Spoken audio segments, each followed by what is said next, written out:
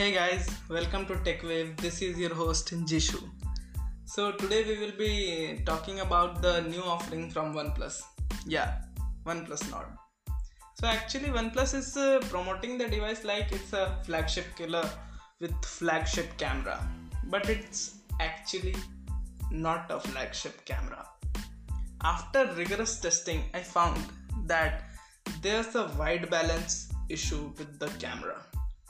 So coming to the camera panel, it comes with a quad camera setup, a 48 megapixel primary camera with optical image stabilization, a 8 megapixel ultra wide camera lens, a 5 megapixel depth camera and a 2 megapixel macro camera.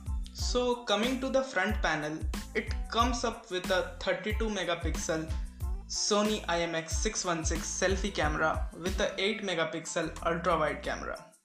So I was talking about the white balance issue. I think that the white balance issue can be solved with the OTA update.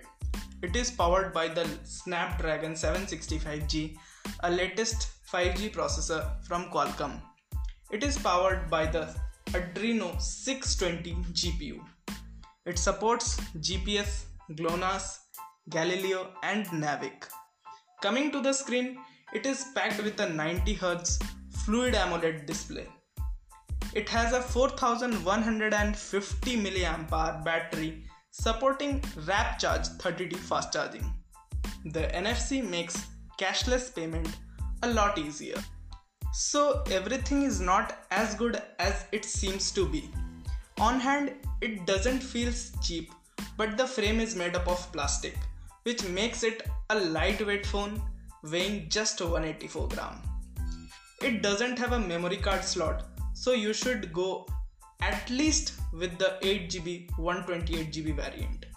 Another con is that it doesn't have a 3.5mm jack, so you should have to either rely on a Type-C earphone or a Bluetooth one. And the last problem which I found was that the Type-C cable is a USB 2.0. Like, really OnePlus?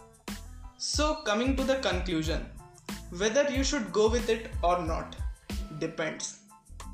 If you want a future-proof 5G phone with a decent camera, a good software experience like Oxygen OS with a little bit compromise on the performance, then it's for you.